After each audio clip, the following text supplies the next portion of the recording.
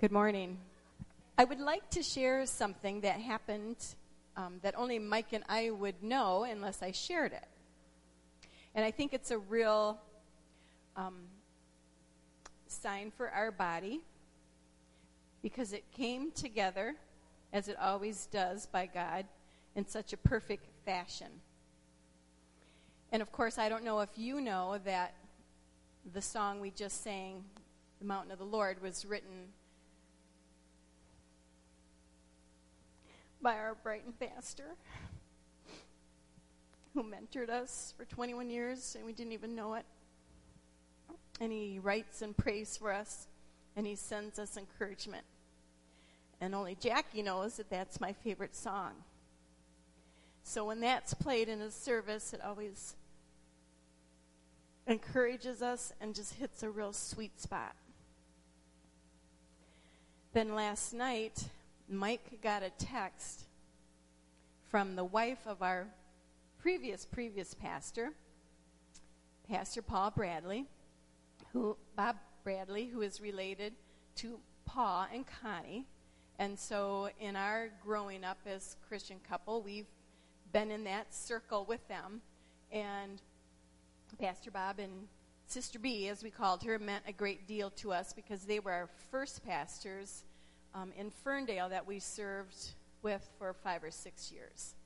And so we get this text from Sister B, and we haven't heard from her really in a while. Now, Mike, I lost this text, so you're going to have to come back and find it on your phone because I lost it because I was talking so much. All right, here it is. Dear Mike and Chris, you both, plus your church, have been on my prayer list ever since you entered into the ministry there. You have been heavy on my heart, so I asked Paul Bradley, who is pastoring down at Freedom House, for your cell number so that I could write to you. Psalm 25, verse 2 through 3, is the scripture that came to me for you two. Remember that waiting on God is never an exercise in vain. Be encouraged knowing there are many people unknown to you that are praying for you. The time is too short to give up now. Bob had a 3-verse poem that God laid on his heart, and it went this way. And we remembered it well, but it was fun to see it.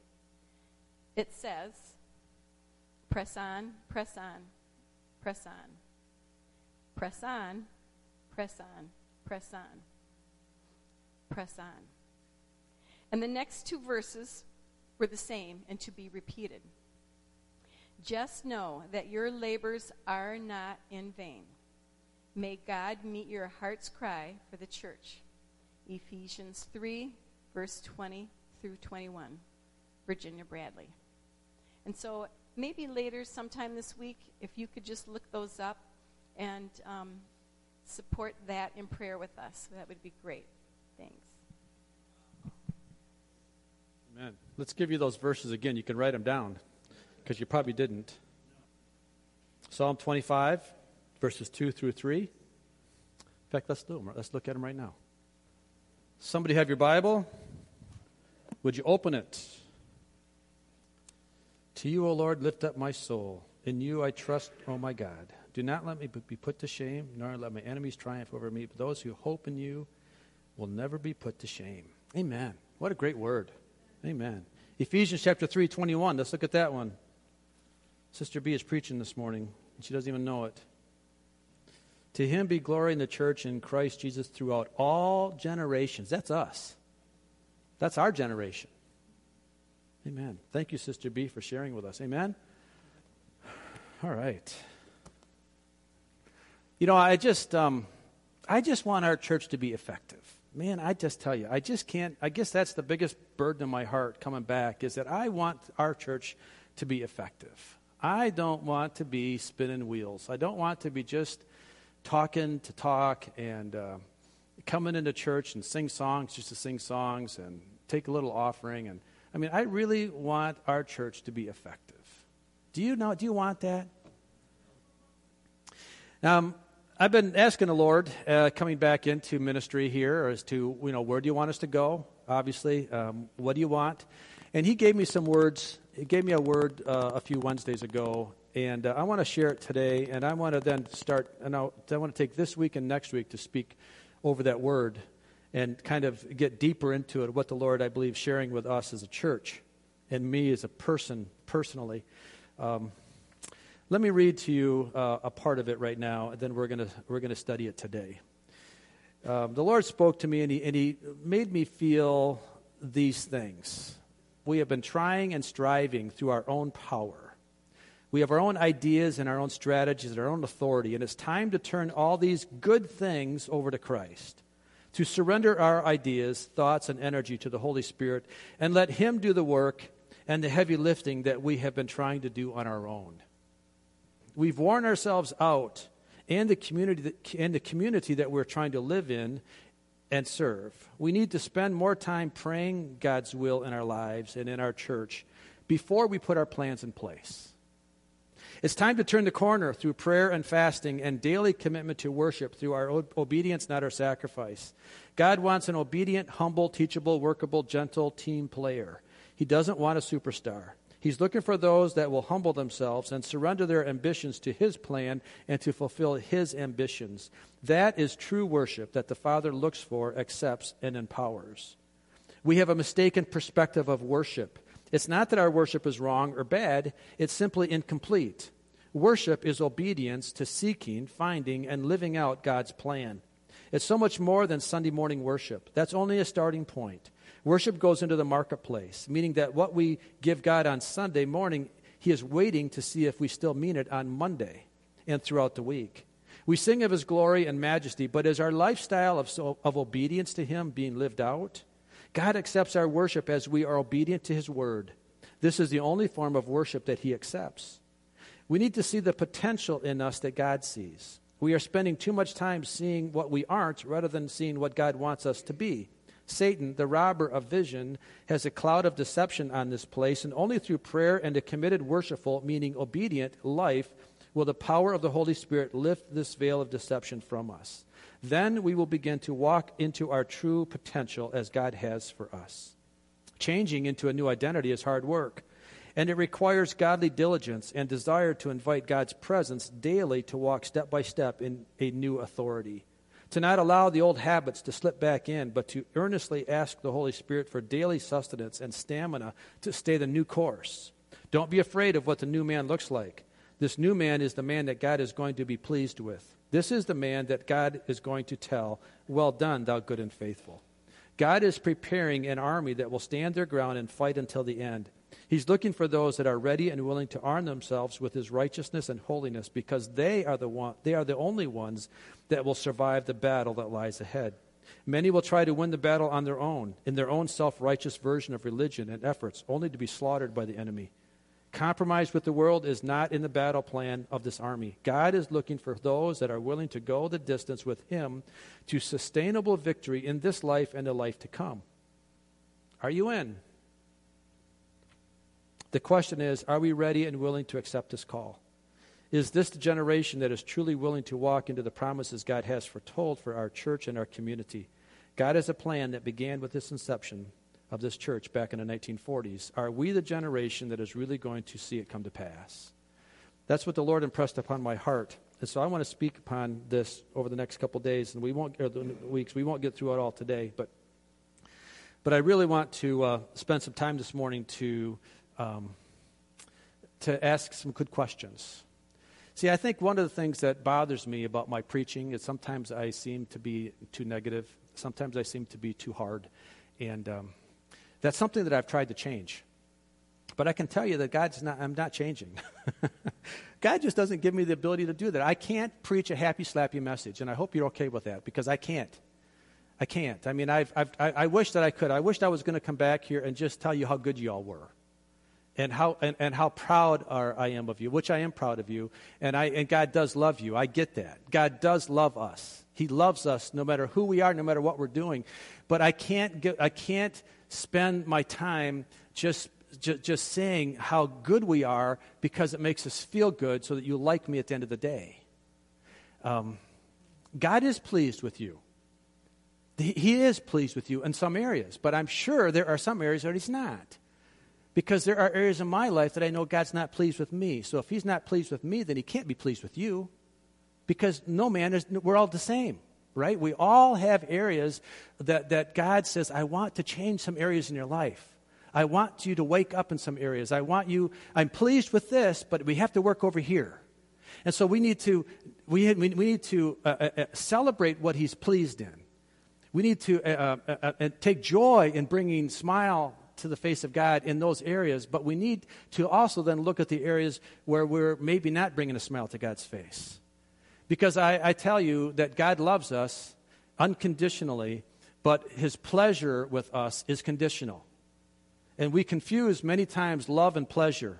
We think because God loves me, he's always happy with me. Well, he loves me, but he's not always happy with me. Because if I'm not doing things that are obeying him, if I'm not listening to God's word and fully living it out, then I'm not pleasing him. So I don't want to go to the extreme either way. I don't want to constantly be the negative, beat-up guy, because it's easy to do that, because it's easy to beat myself up. And when I beat myself up, I get condemned. And therefore, there is now no condemnation for those that are in Christ Jesus. I get that, right? But yet we have the responsibility to work to please the Lord so that we can work and we can please him in everything that we do. So we need to focus on this. And I don't want to go to the extreme of being the hard guy, but at the same time, I don't want to go to the extreme of being the soft guy that just says, oh, you're so nice. You're so good. God loves you, and God's, therefore, just have a happy day. Because it's not the truth. It's not the truth. We have to speak the truth. We have to speak the truth in love.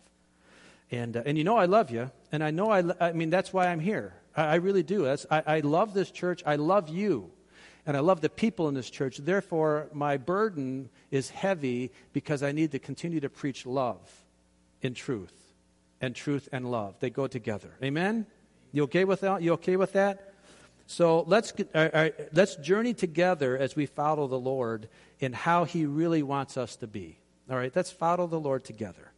So that first little paragraph I read, we have been trying and striving through our own power, ideas, strategies, and our own authority, and it's time to turn all these things, all these good things over to Christ. There's nothing wrong with what we've been striving for. We've been working hard. There's nothing wrong with working hard. Nothing wrong with that at all. They're good things. But until I can surrender them to Christ, all they are is my efforts. All they are is what I can do. And God's not interested, like we said before, in what I can do. What he's interested in is who I am. And who I am is a child of God that I want to please him. I want to have relationship with him. So he's more into relationship than he is about my doing. He's more into my human being than my human doing. We're human beings, not human doers. Do you get that? We are a being of Christ, and he wants to be relationship with us. So he wants more about me as a person, me in relationship, than he wants me to be a doer, even though they go hand in hand, right? We have to have that proper balance. As I was thinking about what it means to surrender our thoughts and our energies to the Holy Spirit and let him do the work and let him be the heavy lifter, Psalm 127 came to my mind. 127 verses 1 and 2. Open your Bible if you have it. You can throw it open real quick. Sometimes I go too fast in getting the sermon, the message, the scriptures out. So get your Bible out. Bring your Bible to church. Open it up. Put notes in it. And I'll do my best to try to slow down a little bit. Psalm 127, verses 1 and 2. It says, "Unless the Lord builds the house, the builders labor in vain. Unless the Lord watches over the city, the guards stand watch in vain. In vain you rise early and stay up late, toiling for food to eat, for he grants sleep to those he loves." Unless the Lord builds the house. God is a builder. He's a creator. He's a builder. But what he's chosen to do is give us the ability to work with him according to his plan, according to His strategy, according to His desires. Our job is to find those and to work in His plan, not our plan. My Bible commentary on this particular verse says this: only what comes from God and has His blessing is truly valuable in life. It's pretty powerful. Only what God blesses, only what lines up with His plan has any value in our life. Do you believe that? Then why do we struggle so much in our own efforts? Why do we then make so much time and effort in our planning rather than going to God and seeking His plans first? It goes on in that commentary and it says, if God is not the top priority, or I put the center point, because that's what our church is, Center Point Assembly is all about asking the question, who is at the center point of my life? Who's at the center point of your life? Who's at the center point of this church? All right? So if God is not at the center point of our lives, activities, our goals, and our families, then our efforts are in vain and will end in frustration, disappointment, and wasted time. For this reason, we should seek God's purposes and guidance in all things from the very beginning. Why get halfway into the project and be frustrated and discouraged and disillusioned only to find, oh, I guess it's better time. Maybe I better ask God what He wants. Why don't we be smart enough to start thinking about it and say, hey, God, what do you want before I even get started? What do you want for me to be before I even start my day today? Maybe the first thing I should pray when I get up in the morning is, Lord, this is your day. What do you want me to do in it? How do you want me to walk in this day today? Who do you want me to talk to, and what do you want me to say to them? And put a divine appointment in my place. And here's the thing. Why people don't pray that is because it scares them. It scares me to think that God might use me. And it might put me in a position where I might have to open my mouth because maybe I'm not comfortable knowing what I'm going to say. And maybe what I need to do is just trust the Lord to say the right words when I need to open my mouth. Right? And so maybe we need to sit back and say, God, I'm trusting you today that you give me the plans for this day because I don't want to waste this day. The most valuable commodity we have is not our money. It's our time. Because time never gets a do-over. Every second that ticks by, I never get it back again. Every second. It's gone. I can't get it. I can get money back. I can lose money and figure out a way to remake my money, right?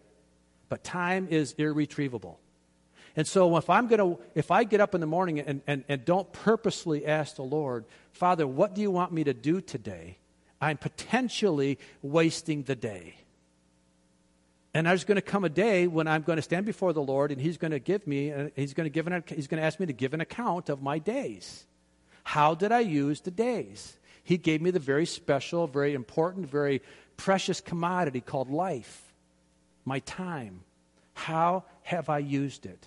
How am I using it? Does that make sense? Does that ring a bell? Can you apply that in your life this morning? Can we figure out how to take that question and say, God, will you please help me in my priorities today? Will you please line up my efforts to be in line with your efforts? Many times we'll find ourselves putting our own ideas in place and then asking God to bless my ideas. I know, I'm guilty of it. Many times I build my own kingdoms. I have my own desires. I have my own agendas. And I think that God should bless my agenda. Well, the only way that He'll bless my agenda if I make that agenda to be His agenda. And if I line my agenda up with His agenda, and if I give Him the rulership of all the kingdoms of my life, then I can walk with assurance that I will be effective and productive. Another thing the Lord impressed upon me over this summer was how we can change our attitude from I have to do something into, you mean I get to do something? If I can get excited about what I get to do and make my have-tos get-tos, I will change my life. That alone will be a huge influence on how I can change my life. Because the Word has a lot of have-tos in it, a lot of instructions in it, clearly the Bible is very conditional. It gives a lot of instructions to us. But if I can look at those instructions, not as you mean, God, I have to do this, into, wow, God, you love me enough that you've given me good instructions that you will help me protect myself from myself. And so I'm going to look at all those instructions as a way to say, thank you, Lord, that you've protected me from my own bad choices. Thank you, Lord, that you're giving me good wisdom in how I should learn to apply these things in my life. That I don't allow those things to happen that I have to pay the consequences for later, right? So changing my attitude from a have to a get to will be very important in putting a smile on the face of God. And it'll be very important in making your life more fulfilling at the same time. Because if I can make God smile, believe me, that's going to make me feel good. It's going to make a big difference for me if I know that God is smiling over me today because I've made good choices today, rather than if I knowingly do things that I shouldn't do. Now, we're going to slip and fall. I'm telling you, we're going to do that. So I'm not heaping that perfection on you because we can't be perfect in that, but we can be perfect in our desires. We can be perfect in the fact that we don't want to intentionally do anything that would displease the Lord, right? We can do that. That can be your heart's desire. Are you going to be perfect in it? Probably not. But that's okay. God forgives. That's where grace comes in. That's where mercy comes in. That's where a repentant heart comes in. So if we can get excited about the get-tos in life, that will make a big difference in how we do some things. Let's go on. Let's move on to the next part of this little word that the Lord gave. He said to me, we've worn ourselves out. We need to spend more time praying God's will in our lives and in our church before we put the plans in place, right? It's time to turn the corner through prayer and fasting and daily commitment to worship through our obedience, not our sacrifice. God wants an obedient, humble, teachable, workable, gentle team player. He's not looking for a superstar. He's looking for those that will humble themselves and surrender their ambitions to His plan and to fulfill His ambitions. That is true worship that the Father looks for and accepts and empowers. Now, when I was thinking about this, it reminded me of the story of King Saul. King Saul, as you know, was a chosen king of Israel, the first king of Israel that God gave Israel when they desired a king. And God worked many mighty miracles through Saul. Saul began his king role very, very well. He was a good king at the beginning, and he was powerful, and they had great victories under King Saul. But Saul wasn't obedient in everything in his life. And we're going to read some of this in a minute and see how Saul wasn't completely obedient and how it hurt Saul, and not only hurt Saul, but it hurt the whole nation of Israel. Open your Bible to 1 Samuel. 1 Samuel. It's in the Old Testament. 1 Samuel chapter 15. And we're going to spend some time here, so it's worth opening your Bible. In this, what we're going to read here in this situation, God promised Saul victory as he was to go into battle. But he had some very complete and some very encompassing instructions to go with this. And let's see what happens when Saul goes through here. And is he obedient? 1 Samuel chapter 15, verses 3. Let's start at verse 3. Now Samuel says to Saul, now go attack the Amalekites and totally destroy all that belongs to them. Do not spare them. Put to death men and women, children and infants, cattle and sheep, camels and donkeys. Wow. That's pretty intense, isn't it? I mean, he says, I want you to destroy everything about the Amalekites.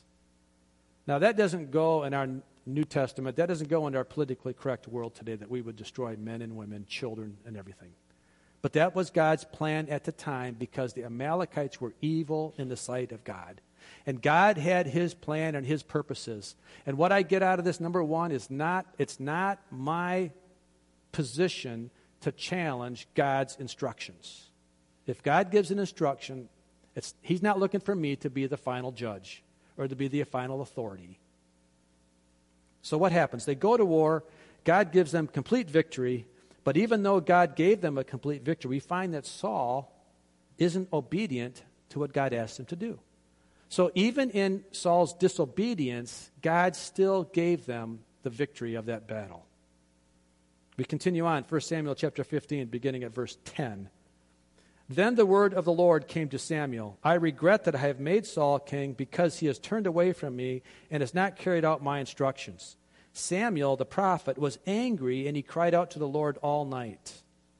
Now it's interesting here that Samuel, the prophet, knew that Saul was disobedient before he even met Saul. God gave him the instruction. God gave him the information. In other words, what this says to me is that there are no secrets in the kingdom of God. God knows my heart. He knows the heart of you. He knows the heart of this church. He knows my heart. I cannot hide anything from God. So what does Samuel do? Beginning at verse 12. Early in the morning, Samuel got up and went to meet Saul, but he was told, Saul has gone to Carmel. There he has set up a monument in his own honor and has turned and gone on down toward Gilgal.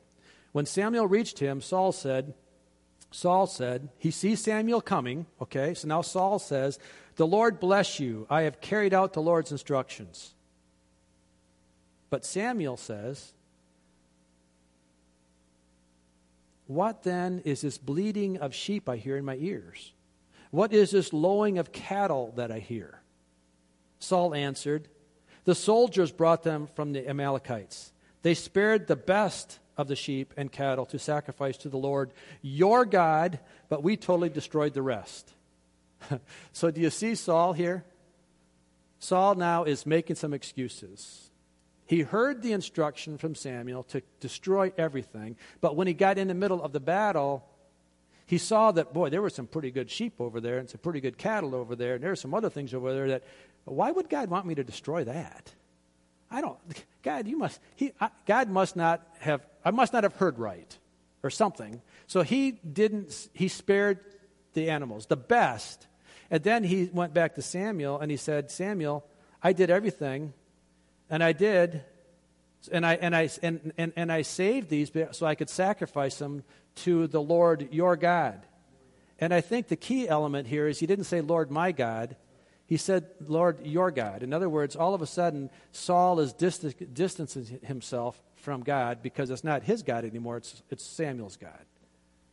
And you could say, and that's the preacher's God. And you can look at it and say, well, that's the preacher. That's what his responsibilities are. But the Lord is looking at all of us here in the battle, and he's as much your God as he is my God, if he's your God at all, right?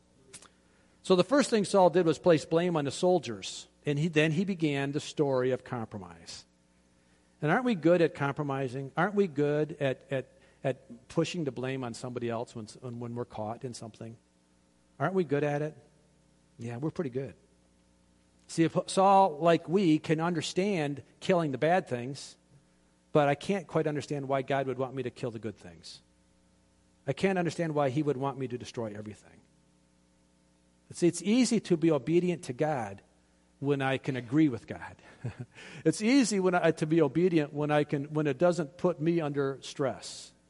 But as soon as it puts me under stress or puts me in a situation of difficulty, it's like, no, God, I don't think you really mean it that way. So I'm not going to go there. Maybe you mean it for him that way. Maybe you need it for the pastor that way. But no, for me, I don't think so. I'm going to give myself a way out. And we do. Quite often we do. And we find that we're making the decision that God's waiting for us to give the final approval of his commands. Rather than just simply doing them, we want to say, no, I don't think so. Let's soften it a little bit. Are we guilty? Yeah, I'm guilty as charged, okay? I think we all are. What was Samuel's reaction to this? Look at verse 16. Enough, Samuel said to Saul. Let me tell you what the Lord said to me last night. Tell me, Saul replied. And the thing that caught me here, and I italicized, tell me, because Saul was still deceived. He was still thinking that Samuel was going to say, you did a good thing, man. You killed them all, but you saved the best. And so many times, that's what we want to hear. We want to hear, tell me the good things that I've done. I don't want to hear the other things, but just tell me the good things. So what does Samuel say? Although you were once small in your own eyes, did you not become the head of the tribes of Israel? The Lord anointed you king over Israel, and he sent you on a mission, saying, go and completely destroy those wicked people. the Amalekites. Wage war against them until you have wiped them out. Verse 19, why did you not obey the Lord? Why did you pounce on the plunder and do evil in the eyes of the Lord? Verse 20, I can't believe Saul is so thick. But then again, I can't believe I am as well. Verse 20 says, but I did obey the Lord. Saul said, I went on the mission the Lord assigned me. I completely destroyed the Amalekites and brought back Agag, their king. The soldiers took sheep and cattle from the plunder, the best of what was devoted to God, in order to sacrifice them in the Lord your God at Gilgal. Again, he says, your God. But Samuel replied, does the Lord delight in burnt offerings and sacrifices as much as in obeying the Lord? The point is, to obey the Lord is better than sacrifice. Saul was so deceived. And he said, I did obey him. And even in his deception, he's so thick because he brought back the king. Now, what's important about the king is that quite often that when they did go to war in those days, they would bring back the king alive because then they could really brag over this victory. Because they could bring the king back in, they could shackle the king, and they could embarrass the king, they could strip him down naked or whatever, and march him through the streets and say, we have the king of the country that we just captured, and it's all about bragging about what I did. I brought the king back. I defeated, and now he's my spoils. He's my victory. And so what it does is quite often they will then keep the king on display for a while, and then they will eventually kill him. Then they'll mount his head on a post, and they'll walk. I mean, it's grotesque, but that's what they did, and that's what Saul was intending to do. He wasn't doing this to glorify the Lord. He wasn't doing this to be obedient. It was all about Saul getting the victory, and Saul then eventually taking the credit.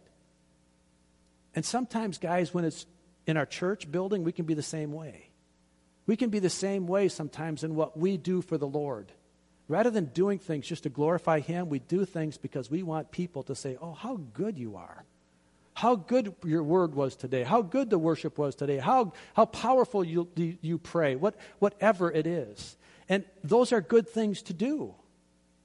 But why are we doing them? It's the motivation of the heart. Deception can be so subtle in our hearts and lives that we think, like Saul said, but I did obey the Lord. Well, I did partially, but I didn't take it to the nth degree. And God is looking for those today. The church that He's coming back for today is not the one that's partially obedient.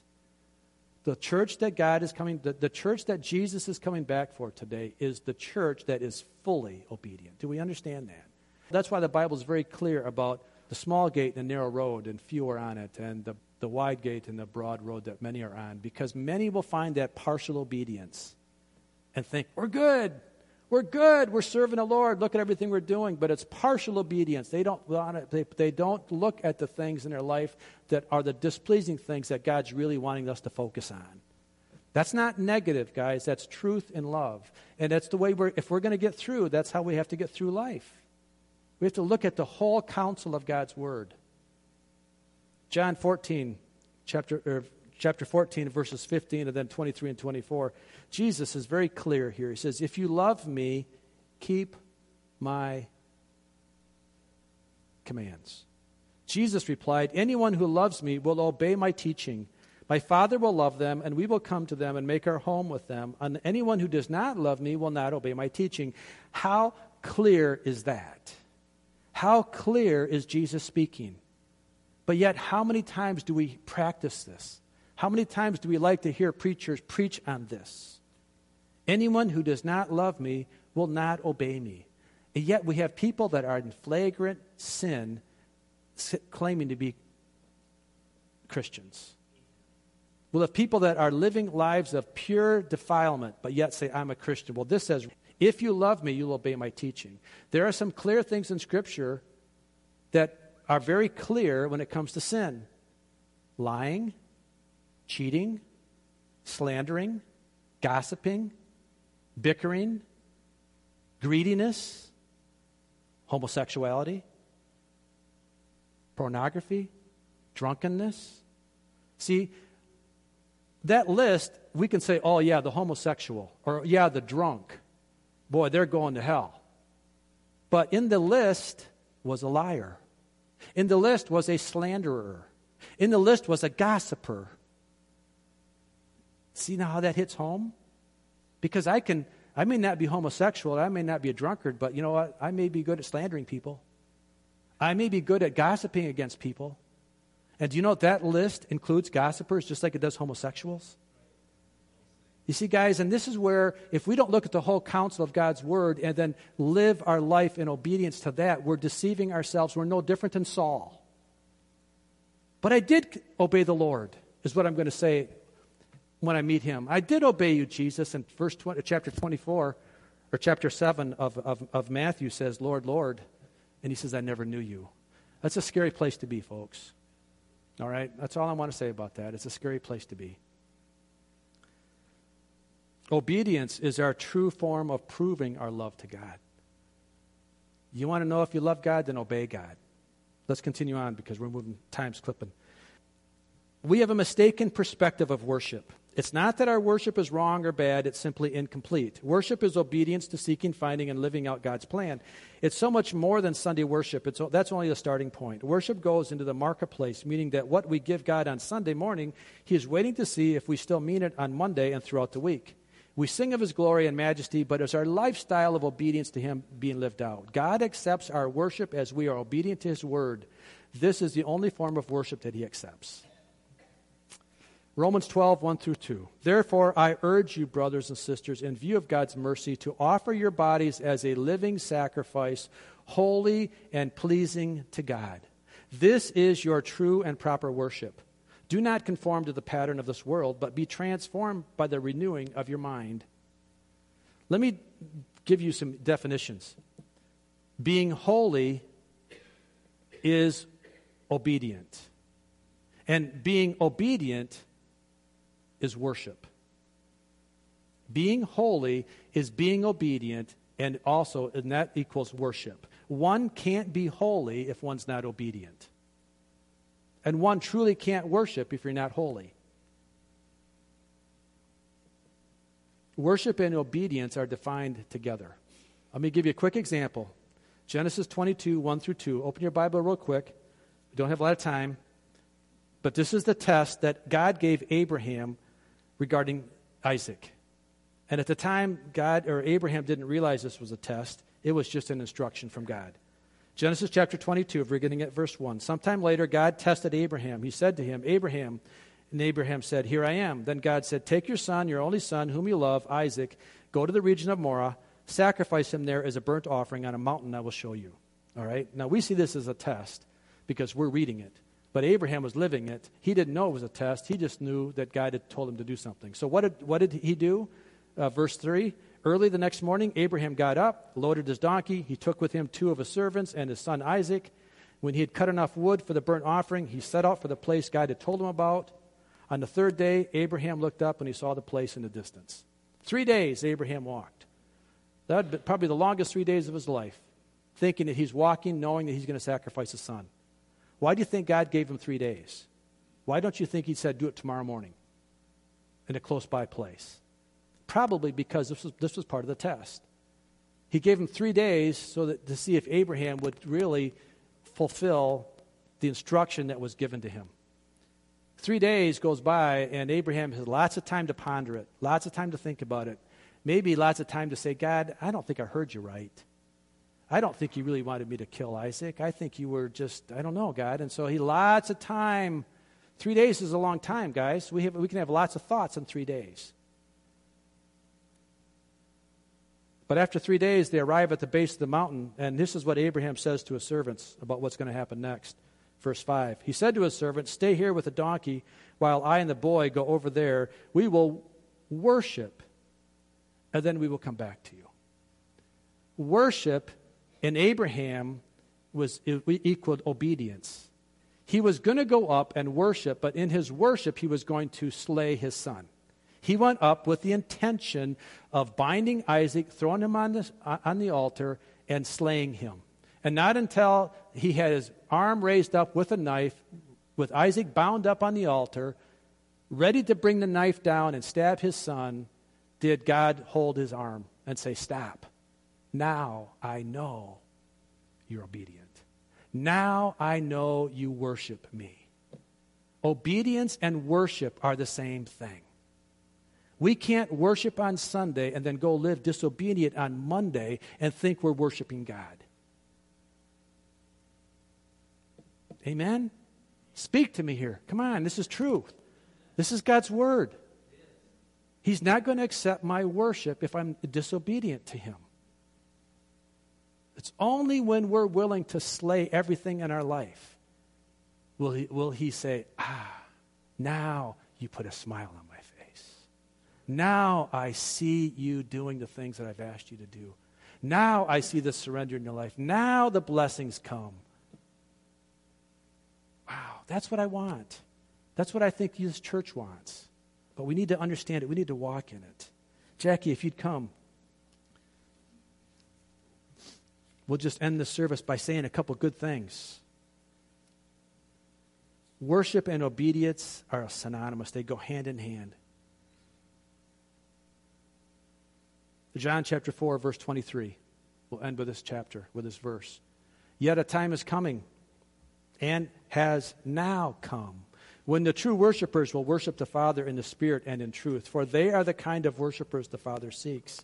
God is Spirit, and his worshipers must worship in the Spirit and in truth. God only accepts worship when we worship in truth, and we worship in obedience, and we worship in humility. He doesn't accept worship when it's prideful, when it's arrogant, and when it's all about me. He wants us to find that place of obedience that we then truly can worship the Lord. Amen? So I want to take the next couple minutes, we're wrapping up, and I just want all of us to examine our hearts this morning. And if you've had a time in your heart where maybe you haven't been truly obedient, and you see that to be something that you need to work on, I want you to just take that time and lay it at the altar this morning. I want to just end with a time of prayer at the altar this morning for those that feel the conviction of the Holy Spirit to say, yeah, that's me. Yeah, I haven't really truly been as obedient as I need to be. There are some areas in my life that I'm kind of keeping private. They may not even be that bad.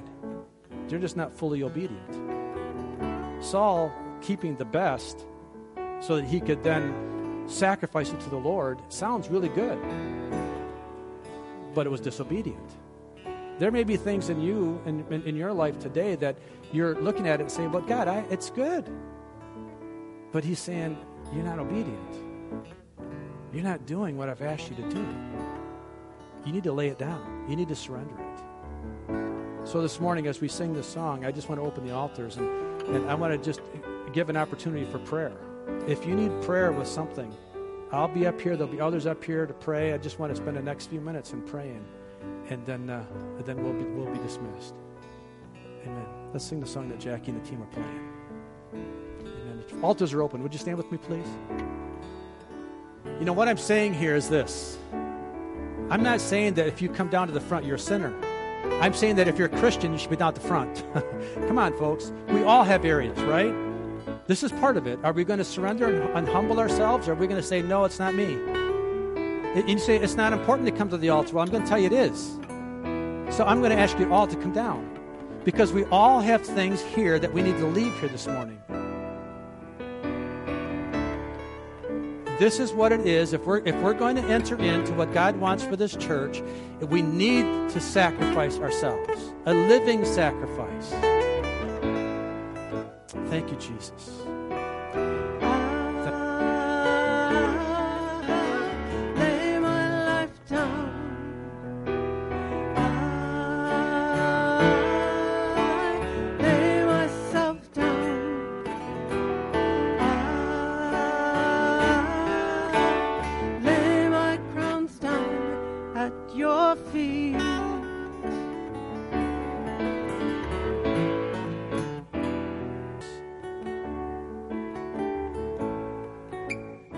Thank you, Jesus.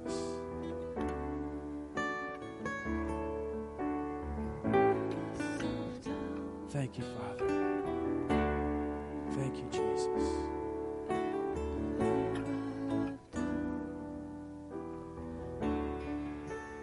Amen. Thank you, Father. Thank you, Jesus. Lord, just go with us throughout the day today. Continue to work in our hearts. Continue to show us the areas, God. Give us the strength to be obedient, to be worshipful all of our days. In Jesus' name.